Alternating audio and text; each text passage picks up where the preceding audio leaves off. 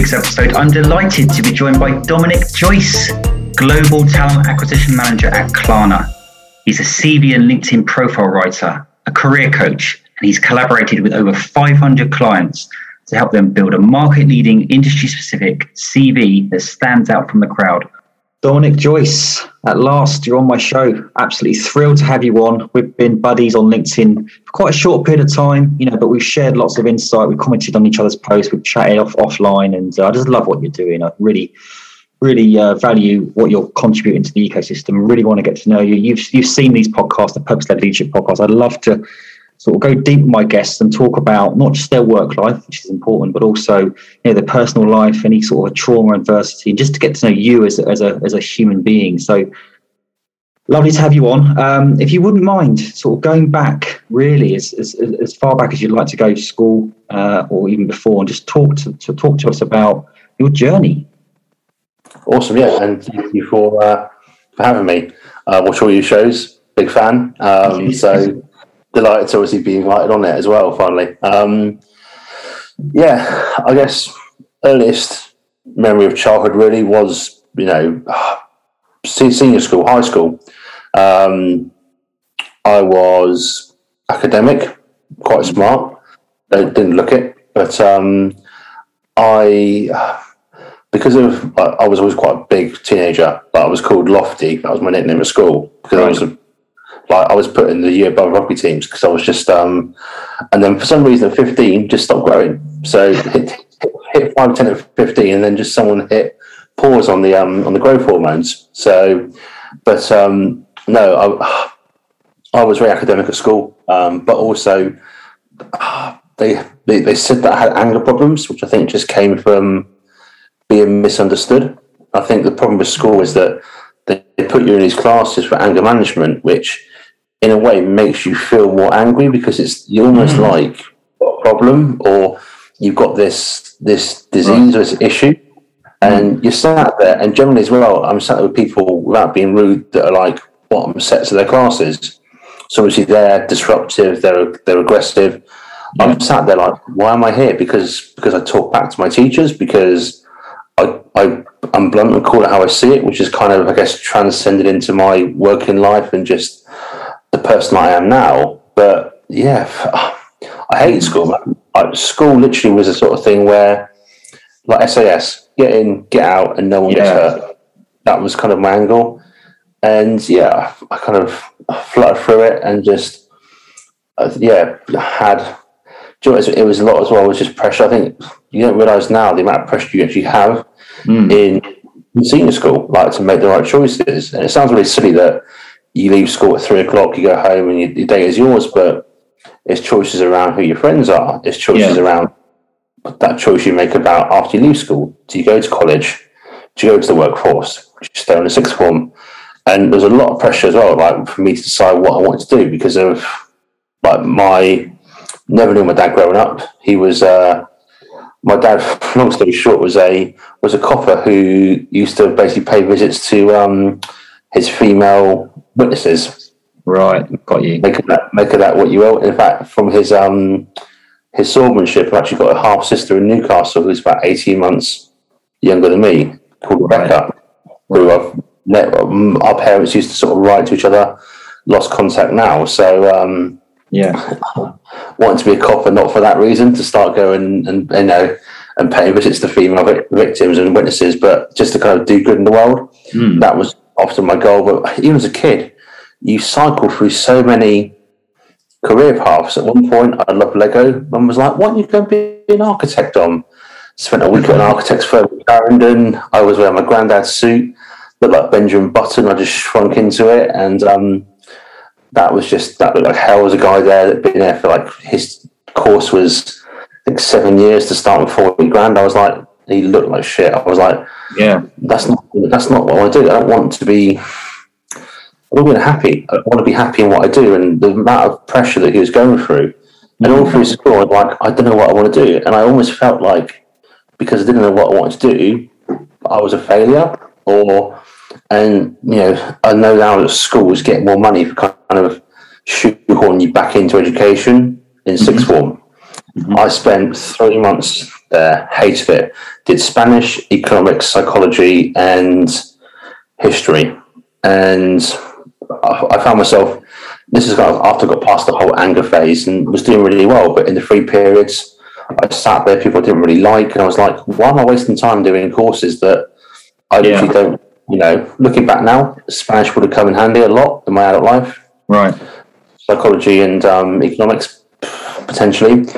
But I remember like being sat on the top of the stairs, miserable. And it's only now when you look back as a kid, you realise how miserable you really were. And how, aside from the whole things of playing with your mates and going out and seeing girls, like actually how lost I was about what I wanted out of life. And it sounds bad, but then looking back, I'm thinking, I'm 16, 17, why should I have to worry about what I want now at this age?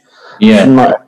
I'd say to myself now, if I go back, you're 16, 17, go out and have fun, make mistakes, explore, and just, find what your bag is. But I remember being sat at the top of the stairs, and my mum died when I was 19, but I remember this is stuck on me like 15 years, like 19 years later. Yeah. I said to her, I don't like it. I don't like school. It's not me. Yeah. And I play this over my head a lot. I remember her being sat at the bottom of the stairs saying, Dom, you don't like it, don't do it. My nan made my mum go to secretarial college to be a hairdresser. They're the two most diverse jobs you ever have. Absolutely. And she regretted and resented my nan for that because she was made to go and do a career she didn't want to do. So then the fact that my mum was an alcoholic as well. She drank a lot. Wow. Okay. So it was weird as a kid growing up. Like you realise now, looking back and reviewing what happened, and it was tough. You had two teenage boys who we're not getting brought home by the police every night, but equally as well, we're not A-star students that are that are doing our Bible sessions at night. So so she was tough, and you realise now that like she got into a lot of debt trying to keep two teenage boys in clean clothes, and for that she's a saint. She would always go and buy clothes in charity shops, but part of her downfall was alcohol, and she'd smoke 40 a day, and she would literally she would do a bottle of vodka you get from the shops, like not a little handle, but a bottle of vodka per day. Wow. But the thing is, Chris, though, that it didn't affect her. That's you or me. We're stumbling down the cobbles. We're literally being carried out of a nightclub. Yeah. It almost kept her level, and that was like her. But then she used to drive us to school, pick us up from school, go to sort of her cleaning house. A proper functioning alcoholic, as they say. Yeah. She wasn't. She was motivated, but it was almost like the alcohol was almost like the fuel in her car to keep her going. And of course, that cost money. So of course, you had debts. You had people coming up to your front door, knock on the door, complaining about owing money to X, Y, and Z. And of course, at 16, 17, you're like, what is this? And we had insurance policies as kids. Me and my brother to kind of cash in. We got to 18 to kind of think, what do you want to do? Buy a car? Yeah. Then cash in to pay off her debts. So she came after leaving school, and going into the real world with no money and no clue. Almost like being born again, isn't it? You're born, you come into the world, screaming and kicking. I actually left school, it was the same. There's absolutely loads there. I want to interject before we do the other remaining half of your life. I mean, wow. I mean, that was a very, very powerful anecdote of a lot of trauma. I mean, being called lofty at a young age and doing those anger management classes. I mean, there's a lot of stuff that resonates with me around. I hated school. I went to a grammar school, and last year I didn't complete a full week. I always had at least one day off. Always Skyped, or I'd forged my dad's notes. And I just didn't. The whole concept of that structure, I just felt very suppressed by it. And I think you're right. I think on that point, I think the whole school system itself. I mean, things like Bunsen burners and longshore drift. I mean, algebra. I mean, what the fuck? I mean, what they should be teaching is compassion, mental health, all that kind of stuff. So you had that all those problems. But the whole anger management thing you said about making you worse. I mean, what just on that point, what was the classes? What did they do? What did it help in any way? Or it was almost like Americanized Kumbaya. talking about our feelings, which someone that's angry is misunderstood. They're not retarded. No. I'm not stupid. And sitting there making me have words and matching words to feelings did not help. No one sat down and said one-to-one, and also put me in a group environment. Yeah. If you put a bunch of obviously like aggressives in the room, it's gonna, and there's times when literally chairs got thrown and people walked out, and I thought, surely that's not the best use of people's time to put people, like, it's not like an AA where people talk about their feelings, and the mentality is a different state, isn't it? At that young age, it almost singles you out and makes you feel even more alienated and inferior and different and anxious about who you are as an individual at that age. And for me, I just think it leaves a lot to be desired, doesn't it? Also, you get out to the class, like it's a case of, where are you going, Dom? Anger management classes. It was always during a class. So of course, it's almost like, look at Dom, he's got an issue, and it's like, well, the issue's not an issue. It's more just something that hasn't basically been addressed or handled the right way. So to cope with that, and obviously your physical presence, as you might agree, you're a big man, and you're a big child. But to deal with that, and then obviously your parents being very kind of unnurturing, let's put it that way, if I may say so. Your dad, and your mum, you wouldn't class them as good role models, and then to do the work that you're doing now, as in the service that you're providing people to help them find jobs, and all that stuff that you're doing, it's almost like you went through all that stuff, and now you've found your kind of calling to what you're doing now. But before we go into that, I want to talk about mental health and well-being. And I feel that you must have had a lot of emotional trauma from a very young age. Did you recognise any of the emotions and feelings, and just talk us through how all that stuff made you feel, really? My mum wasn't a saint. She did the best that she could with 2 teenage boys, but we had times when she literally just had enough, and there's times that we'd come home and she would leave a note saying, "I've gone, take care of yourself," sort of thing, which was just her way of pushing for a reaction. But equally as well, as teenage boys, you're kind of thinking, well, at first you're thinking, Mum's left us, like walked out, just sort of like punch a ticket, my time's done. And of course, the older you get, you just know it's her pushing for a reaction. But like obviously, I was never in dirty clothes. I was never not fed, so I wasn't to the point, obviously, of poverty. But I just think, she made sure we had clean clothes, we had food in our tummies, and never went without as such. But I think. Just sorry to interject there. When you say pushing for a reaction, what do you mean? That you feel that she was pushing for a reaction from you to sort of demonstrate that you loved her or you wanted her? Was it a needy thing from her? Or I just think it was just her way of kind of just having attention. I don't know if it's from me or my brother or more from my grandparents, who literally were. I think part of it as well is they were disappointed in her, as to she had a few husbands, a few marriages that didn't work out, and right. I think part of it was their disappointment that she didn't make anything of herself, because my grandparents aren't well off. My granddad's from Newcastle's and the Marines. My nan's from South Sea and worked in the biscuit factory. Do you know what I mean? They're not from, they're not the bouquets, but I just think they wanted something better. I just think, and I've said this before. I mean, my mum abandoned me when I was 2, so but you can't miss something you never had. But your parents were there, but they actually weren't there physically and emotionally. So I want to go a bit deeper about. Sorry to interject here. I know that she passed away when you were 19. I think you said as well, which we need to delve into. But this is big stuff. This stuff can, and the way you're talking, there's still a lot of trauma and pain in there. How do you feel it's played out with your own relationship, your own kind of relationship with women or parenting, your parent as well? Just talk about that, because it's almost like you've had to learn everything yourself. You weren't really taught how to live your life properly. I don't know. My mum dropped a few pearls of wisdom now and again. I was being bullied at school. Her words were smack and back. I'll come and deal with it, which isn't always the right thing. Rules don't help with bullying, but equally as well, smack another kid is kind of the last resort. So I think having obviously 2 parents and having one parent that was, as we said, it was difficult. So, of course, like yourself there, I always knew, I follow you on Instagram as well, mate. You're always with the kids, you're an excellent dad, I can say so. I think not having the best childhood has helped me be a better dad, because the actual thought of walking away from my daughter kills me, absolutely kills me. And I never would do that, no matter how hard times got.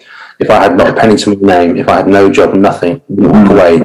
But you always then wonder, like, why? And you always look at it, and of course you're a child, you have no real impact, you're just there, you're a person. It's like, was it me that made them run away? And you sort of doubt yourself. And there's times now where I think to myself, will my daughter end up like me? Well, no, there's always going to be one parent there at the very least that will care and will guide her. But I think with women as well, obviously my mum was mum and dad. So, and it was a case of, I think naturally a man looks for, let's say, part of their mum in their wife or their partner. I think characteristics, behaviours.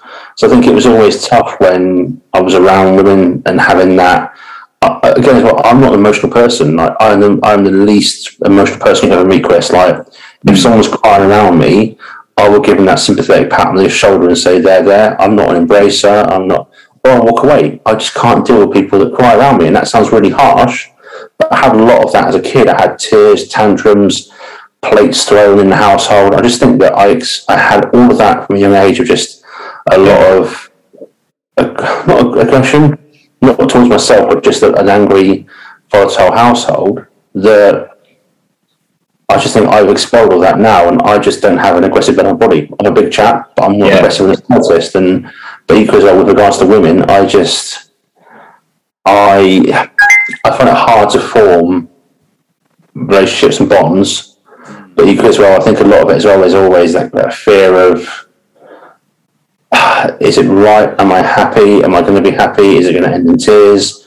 And there's always that, I can't describe it. It's almost a weird one where it's hard to, because I think a lot of women want you to be emotional. They want you to express who you are, what you're feeling. And I don't talk about, how's your day? Yeah, it was fine. And that's not because I'm trapping it inside, because part of it feels that I'm not trapped or struggling inside. I just don't feel the need to kind of then disperse or share emotion. But my daughter's different. I'm a different person, but I just feel that around women, friends, colleagues, I'm just not that emotional person. I'm just always a Dom that's like engaging, happy-go-lucky. I guess it's a mask that I wear.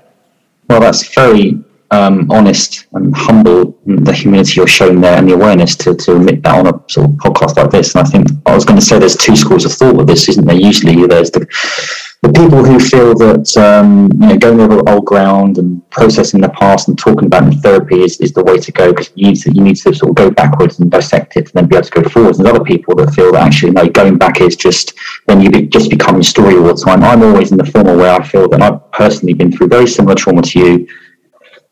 And I was only up until sort of 3 or 4 years ago where I started to really properly talk about it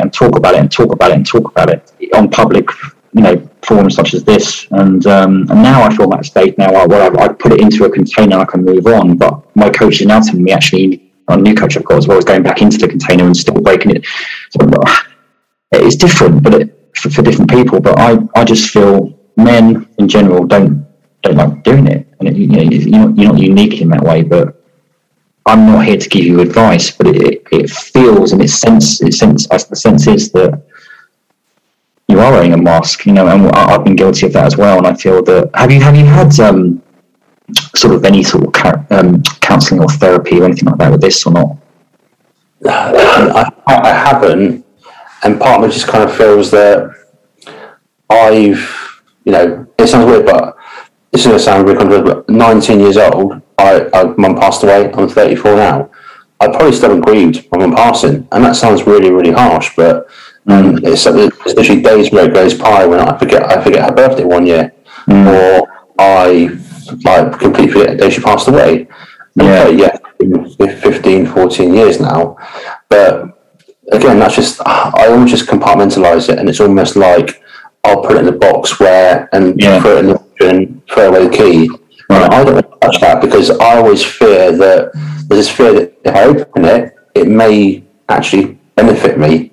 Right. As well, if I open it, fear that it may be counterintuitive and it may actually affect me more or worse. So I'm very lucky to have my career, and I think that the trauma I had has had some kind of impact to where I am now and what I've done, what I've achieved. Yeah. And I just think to myself, do I use the hard times as a motivator? If by then opening Pandora's box again, am I then going to perhaps, I know something I don't want to see or don't want to remember or don't want to experience? I know there's arguments for and against it, but I think I'm the sort of person where I get why there's counselling involved and I get why they have those powers and skills to help with it. I think it got to a point where it really affected my mental health. I would look into it, but I don't think I'm at that sort of phase right now. But I appreciate the value of it and what it can bring. Yeah, I mean, it's not for me to say that, and I think I had loads of that stuff, and to be honest, for 5-6 years I wasn't ready. I was giving it all lip service, and I think you do it when you're ready. But I also think that because of what's happened to you, I mean, 15 years ago was a long time, but also a short time. It's shorter than the amount of time that she was alive for you. So it's still quite recent.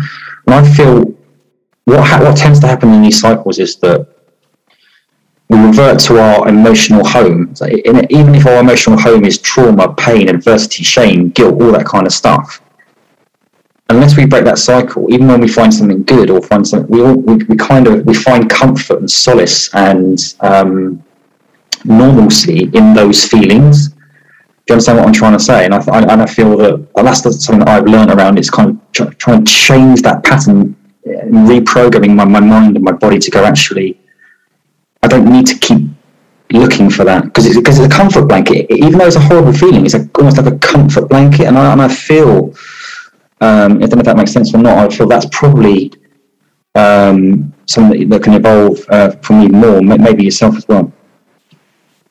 Yeah, I think as well, when I passed away, I literally was, moved back home and then just actually went into, I guess, I was on the phone to debt companies, paying, getting her debt settled and squared, and just became my brother's carer because he was still 17 at the time. So I became living by myself in my little flat. So then going back home and being my brother's guardian for, albeit only 6 months, but still was responsible for my brother who took it worse than I did. But I think I've always had, when something's happened that's been traumatic, I've always then just kind of then thought, well, a busy mind is a mind that will basically just, and I remember she was passing away. My boss told me, go and take all the time you need to, don't want to see you here. I was back at work about a week later, and as a 19-year-old, his mum passed away, which is obviously very, very, very quick, isn't it? But I wanted that, I guess that just perhaps normality. I wanted that consistency. And I think even now, looking back at my present life, I can tell you the last time that I took off a weekend where I had no recruitment information or no CV upgrade work on. Yeah. And part of me doesn't want to kind of go and to have that weekend, that week to myself somewhere, but I can just have nothing. And then it might all come out because I then once pushed the stop button on work, my life, and just thought, right, I'm now here. I have nothing stopping me from kind of expressing the person that I am or unearthing those feelings. But I know from 16 I've worked. I've never stopped working in 19 years and I've had 2 jobs. That's kind of how I handle my emotions, is just by throwing myself into work. It feels, the sense I'm getting is that you've got a sense of a burden around. I mean, your mother dying at any age is horrific, but at 19, where you're just kind of forming yourself into a man and all that kind of, I mean, it's the timing of that is no great timing, but it's just, but I feel that I did this when, it almost felt like it was my fault, and I got a sense of that with you around. That's part of the reason why you don't want to go there, but I feel that you've obviously got a big heart, you've obviously got an enormous amount of ability and skill, and I feel that you're still young, 34, so I think it's sometimes it's leaning into this stuff, and a lot of people do it. They use work as a crutch and a way to kind of block it out, but I found, it's only speaking from my personal experience, I did that I built a massive company, and it was a driver for me. But I was doing it almost to prove to my absent mother and parents that I was a normal human being, and I was doing it for the wrong reasons. Now, my purpose is to serve and have a legacy and all this kind of stuff. And I want to talk about your purpose as well, because if you'd like to carry on from obviously your mum passing away to now, and then we'll talk about why you are doing what you're doing as well. That's okay. Yeah, sure. So, sorry, just wet the whistle. Me too. So, obviously, when your mum dies at 19, and you have no parental figure, you've got to go and figure shit out yourself. There's no parent to kind of say, well, that's a bit of a risky choice there, or why don't we try that instead? So you go into the world at 19, not knowing what you want to do, where you want to go, but equally as well, no one to give you advice about what might work, or people that know you saying, try this or do that. So typical sort of fashion when you leave school, you work in retail for a little bit, then worked in phone sales at Phones for You. When it was the Wild Wild West, you could earn good money without having to worry about customer service. It was just basically pure, And at 18, 19, I was clearing 2.5K a month tax. Nice. It wasn't bad. Yeah, it was good money for a 19-year-old that had no degree of qualifications. But I kind of moved around, and I think part of it is always I've in my career made bad choices of jumping, and I should have stuck it out. People that sit in companies and go stale and stagnant and don't. I've had problems in a lot of jobs where I think to myself, I should have stuck it out for longer because I made the wrong move. Not every company. So I look back and go, thank fuck I got out of there, because that is toxic and that environment is not for me. Yeah, but definitely companies where I think again it's like I kind of sort of. I think my mentality is getting bored and wanting more and demanding more, and sometimes it's perhaps I'm too pushy to get what I want ASAP. But I went through, of course, phone sales, account management. I then had a stint working in coach hire. Like it was just a whole kind of I call it the job buffet. You go through and you sample different careers that you think. And what I did along the way was take elements of what I liked about that job, whether it is the people side of it, the consultancy side, or the sales side of it, and leave behind jobs that I didn't like cold calling, and that's kind of where I got to recruitment, because let's rewind a little bit. When I was 19, I moved to London. I literally had a council house that I then exchanged with somebody else in Elephant Castle, which at the time was a bit of a war zone. But at 19, that's my biggest regret. Is honestly, it sounds really harsh because, of course, at 19 I couldn't save my mum. I didn't get what she was doing, and the alcohol, but was exchanging a council house in London and then giving it up completely because, of course, I could have had a lovely little 2-bed house in Twyford worth about 300 odd grand now, because it's a stupid priced area. But I just basically, again, didn't stick it out, jumped the gun. I thought, I'll go to London, opportunity there, friends will come and see me. No one did. I worked in gym sales, again, different companies floated around. It was just kind of like a nomad in jobs, but just didn't really find my feet. I then became depressed. Like I remember having absolutely no cash near Christmas time. I remember getting a suitcase and dragging my Xbox, all the games, all the 100 plus DVDs that I owned to Blockbuster and trading it all in just to have food.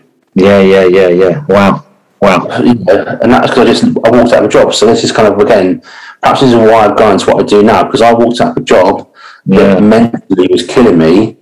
Because I'd done gym sales, I was good at what I did. I went to a new company who made me treat me like a newbie, called these leads. Everyone was dead. Literally, everyone was dead. He passed away. I was like, that I was smashing it in David Lloyd. Why are you now making me the newbie that you won't let me tour? And I was like, this isn't me. Like, I feel like earning the chance to kind of run with you all on the big dogs and work the same, And walked out. I was like, not for me. And of course, being naive, thinking that I'll get a job in London. A month passed, 2 months passed. You then find yourself obviously from not quite having quail and caviar, but you then find yourself obviously having bread and jam. And I finally got another job. I remember, I was days before payday. I literally was having just rice, cooked rice. One day got some reduced tomatoes and veg for pittance. And that's kind of again where that was rock bottom for me, was having to go and sell And it was a cold, wet night, dragging two like holders of DVDs again, about 2 miles to Blockbuster to go and trade it in to have cash. It's amazing how, when you're in that situation, it feels awful, but then I've been in that situation quite a few times where I think I had my first car as a Fiesta and it all got fucked up, and I had to sell it for like, I got 25 quid for it. I paid like $1,000 for it. And whatever. It's like, what, you know, I needed that money just to like literally survive. But in a way, having a broken heart, being trampled on by your parents, you know, having no money at all, it's awful. It's terrible. But also, that kind of trauma, it can yield a different perspective around gratitude and, you know, all that kind of this vulnerability stuff. It can, used in the right way. I'm not advocating that, you know, it's something that we should all try and achieve. But I get the sense of you that it has grounded you and it has made you the man you are today. I mean, what would you say to that? 100%. Like, to me, I love to earn money. Like, money, as the saying goes, people say money's not everything. I've never seen somebody cry on a Lamborghini. So I would argue that case is how you use that money. Yeah. So to me, the definition of being rich is taking my daughters to soft play, not having to worry about buying an ice cream or going for Nando's and thinking about, can I afford this? Yeah. It's not going out and buying a new car or buying a new pair of £200 trainers. To me, that's not the idea of being rich. Yeah. Which is knowing I have money to go and do the little things that I want to do in everyday life, but I don't have to look at the bank account going, can I afford that? Yes. Because the parent died at 19, I missed out on all the lads' holidays, had no money, all the maggers, all the cabos and zanties, couldn't do it because, of course, I had no money. So to me now, working 2 jobs and building this business, it's great to earn money, and it feels great to kind of then, of course, earn and get paid for what you become good at and the advice that you give. Yeah. But in doing so, that money's going towards my daughter having things like Disney World, a savings account where she knows at 18, Daddy won't touch it. That's to me too much. It's difficult because, again, there's so much that I resonate with. You know, I was born in a caravan, charity shops as you had, free school dinners, you know, stuck out like a sore thumb, was called pikey, all that shit, council house, council flat, all that, you know, no money whatsoever. And then somehow, you know, did really well for myself, became a millionaire, lost it all. And then I kind of went from this kind of ruthless, money-focused animal where, you know, I was earning 500 grand a year and whatever, could buy what the hell I wanted. So then going through all the stuff I went through and then being so kind of almost anti-money, mate, almost kind of like money is evil, all that kind of stuff. And I now realise that's too much the other way. And I'm moving the dial back now where I've got, it's my relationship with money. What I mean by that is that you need to have a respect for money. And it's so I get what you're saying. And I feel it's about finding that balance between, you need to enjoy having the money as well, but it's one of them where you got to appreciate it. For me, I feel it's almost like the problem I had is that every time I got it, I felt as if I had to spend it. It was just this weird thing, and I feel that money is really important, but your relationship to it is really important as well. And I think too many people deem success on how much money you've got in the bank, which is just wrong in my opinion. Yeah, you can have in your bank and be miserable, work all the hours and no chance to spend it. It's about balance, and have I got that balance right now? No, admittedly I haven't.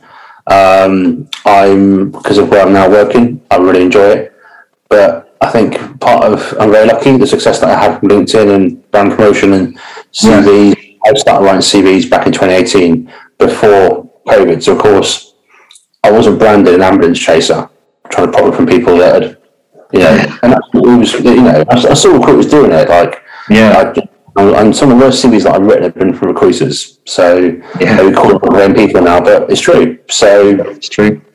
I think, I still feel like I charge obviously a lot more money now. I charged £20 for a CV and cover letter when I first started out because no one knew who I was, and now I charge £400. Right. It's in my recent testimonials. A part of me feels that's still, verified as to why I charge that much, but I still, in the back, it kind of gets like that little doubt as to why is it that much. But then it's like the devil angel. It's like, why are you charging that for? But no, but you've done 500 CVs. You can charge that now. Yeah. So it's that whole, And as soon as you get to negotiate salary, you're kind of thinking, well, they're offering you this, but you think, but no, but I'm worth that. So you have that mental battle in your head as to what you feel your time is worth. And I think now that I'm doing a more senior job in recruitment, and now I've done more CVs, I have to kind of then, and it's my own fault, I've even dropped the pants to certain clients that I want to work with to appease them. I'm now taking the mindset now of, well, I want to help people, but not a detriment to my mental health, to my wallet, and to my own sanity as well. So now I think I'm, like yourself, turning the dial more now to kind of be like, having clients say, you done my friend CV for £30 last year. I was like, yes, last year, in the pandemic, when they worked in retail, you're a financial controller on 80k a year, £30, you know, I can't do it. And I've lost clients that way. I've remained and kept my integrity. I think Lionel Messi said it, or someone else said it. It took him 22 years to become an overnight legend. You know, so I got to a point now where I put my prices up, and my clients are paying it, and they're getting value for money. It's a confidence thing, it's a self-esteem thing. I think it's a journey as well. I don't think you can just wake up one day and go, right, I'm gonna do this. I think it's a process, and I think it's about enjoying that process. And on that point, talk about process, but also journey, but also purpose. So what are you actually doing now? Because you're still doing the CV upgrade, but you've got this other role. What are you doing now? What's your plan? And all that kind of stuff. So I now work for Klarna. So I guess you can't turn a corner without seeing Klarna on, which is awesome. Like, I love their branding. I'm very lucky that I had them in my top 10 of companies to work for. Anyone watching this, you haven't got your top 10 firms to work for, you need to get one. It just helps align your vision. But I now work in basically like global TA management, so I look at more. I've taken a step back from the hiring process now, and I think that's good for me because I haven't looked at CVs for a side hustle and CVs for a day job, it was just too much. So now I focus more on process, procedure, performance within recruitment. And I'll be honest with you, I absolutely love it. I love where I work, the autonomy that I'm given to go out and do my job, looking at this and that. Yeah, don't go and do it. For the first time in a long, long time in my career, like, the cuffs are off. I can go and run my ship how I want to, and it's that trust, and you come on board, and it's almost like, right, you're here because we trust you, not because of you're here to earn our trust. That's what I find in different companies. It's like, we're going to hire you, but you still got to earn that trust. Whereas here, it's like, we hire you because we trust you, and that's an eye-opener, but also great. So I now work on that, and it's, Klarna's scaling up massively right now. We just obviously have gone into Poland, so just without trying to sound like a sort of a Bond villain, world domination obviously is the goal there. But I think that definitely is in the last 3 weeks of being there. Again, when you finally get something that's like a utopian environment, you then sit back and analyse everything you went through, more the company. You think, I let them treat me like shit there for 6 months. I should have been out in 6 weeks. But of course, you don't take that as a sort of a knock. You think, right, it's a comparable, isn't it? So I think anyone that wants free career advice is just take what you love in your current job, bring it with you, and leave all the shit that you hate behind. And you'll get to a point whether it's you're 18, 28, or 58, and you'll find a job that suits what you want to do. It's a really interesting point, actually. You talk about toxic environments versus good environments. I got a post out, a poll, actually, the dreaded LinkedIn polls, which I think obviously they work really well. It was about a week ago. It's had like 300,000 views, 10,000 votes.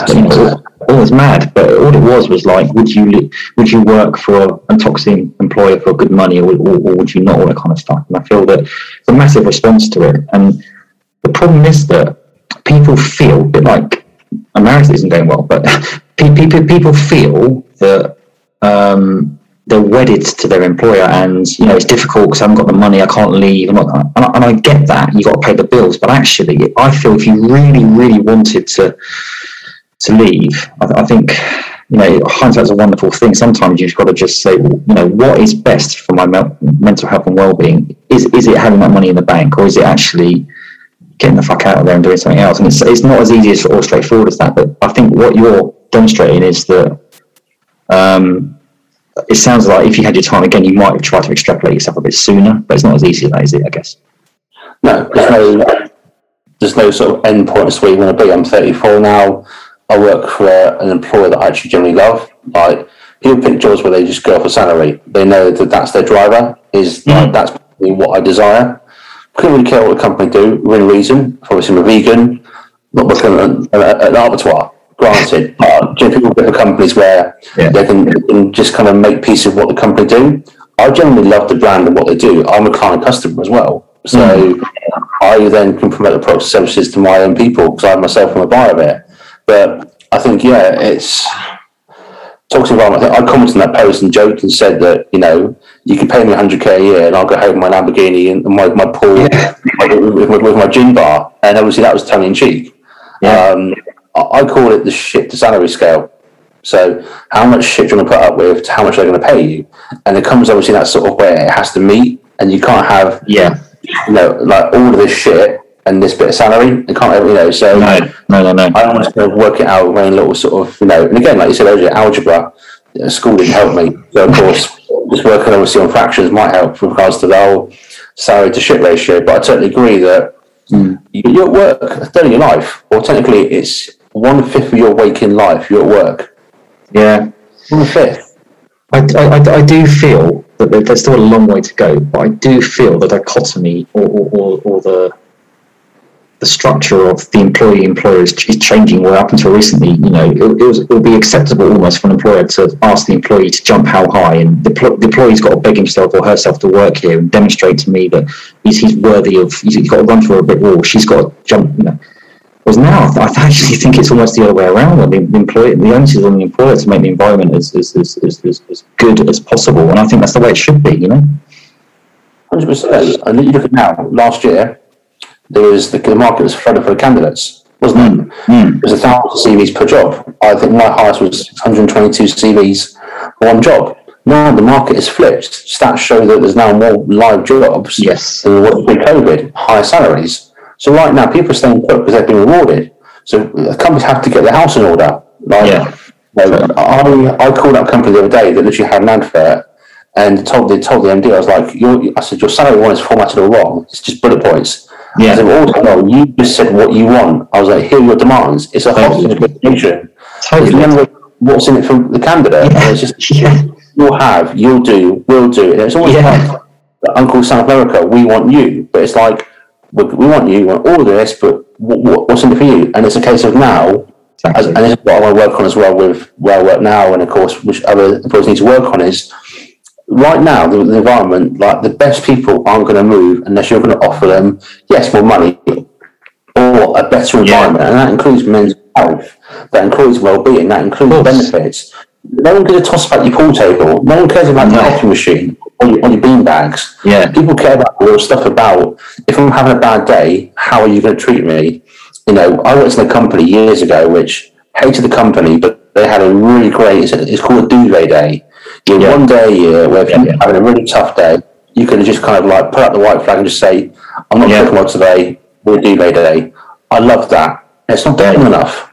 But I totally agree. People need to kind of get their house in order, and it always seems like you said the brand will attract them. Well, if your brand's rotten to the core, doesn't matter what name's on the door. No. If you can't attract people with how you look after them, someone else will. And I think the best way for a leader or a leadership team to do that is to be curious and stop believing their own hype and stop thinking. Because I think leaders in businesses, they get quite insular. They in their world they feel they're unique. They feel they've got a great culture, but actually they don't speak to anyone else. They don't even look at their competitors that much. All that kind of stuff. They don't collaborate, and I think that's what it's all about. It's about actually, God, they're doing well, and why are they doing well? Being curious, isn't it? All that kind of stuff.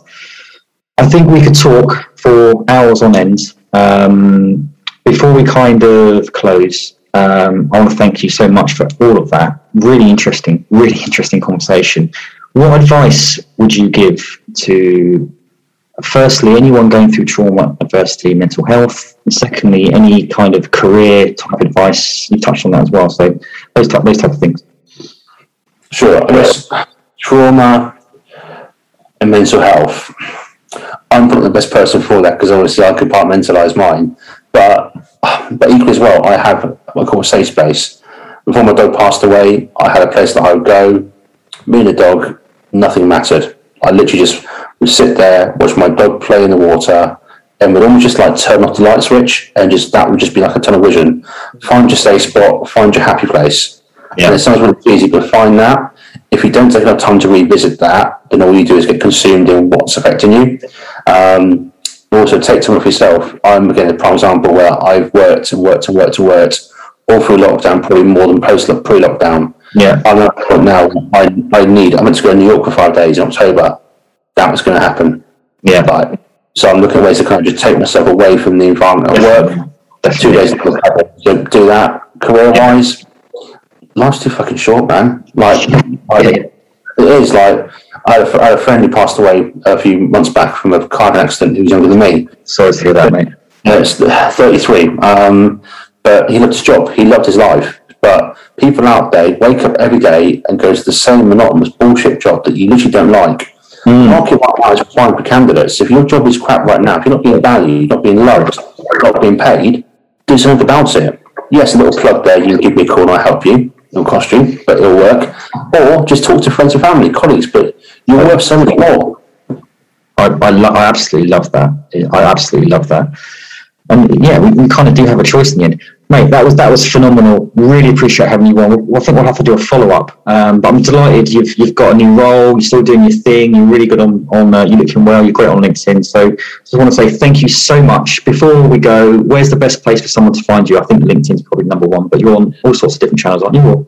Yeah, so LinkedIn's probably best. I've got Instagram. That's a mixture of career and dog posts and toddler posts. It's just Dom _Joyce _career _coach. And yeah, or just YouTube channels, or it's cvupgrade.com is the website for career advice. Yeah, a lot of money on the website. So yeah, people can visit it and let me know what they think. That'd be awesome. But yeah, LinkedIn's probably the best place. Slide into my DMs and just compliments from me get you far. Flattery with me. So yeah, that's it, man. But no, for having me on, Chris, always grateful and love your work, man, and been humbled to be on here with you, mate. The Purpose-Led Leadership Podcast is sponsored by Vincherry.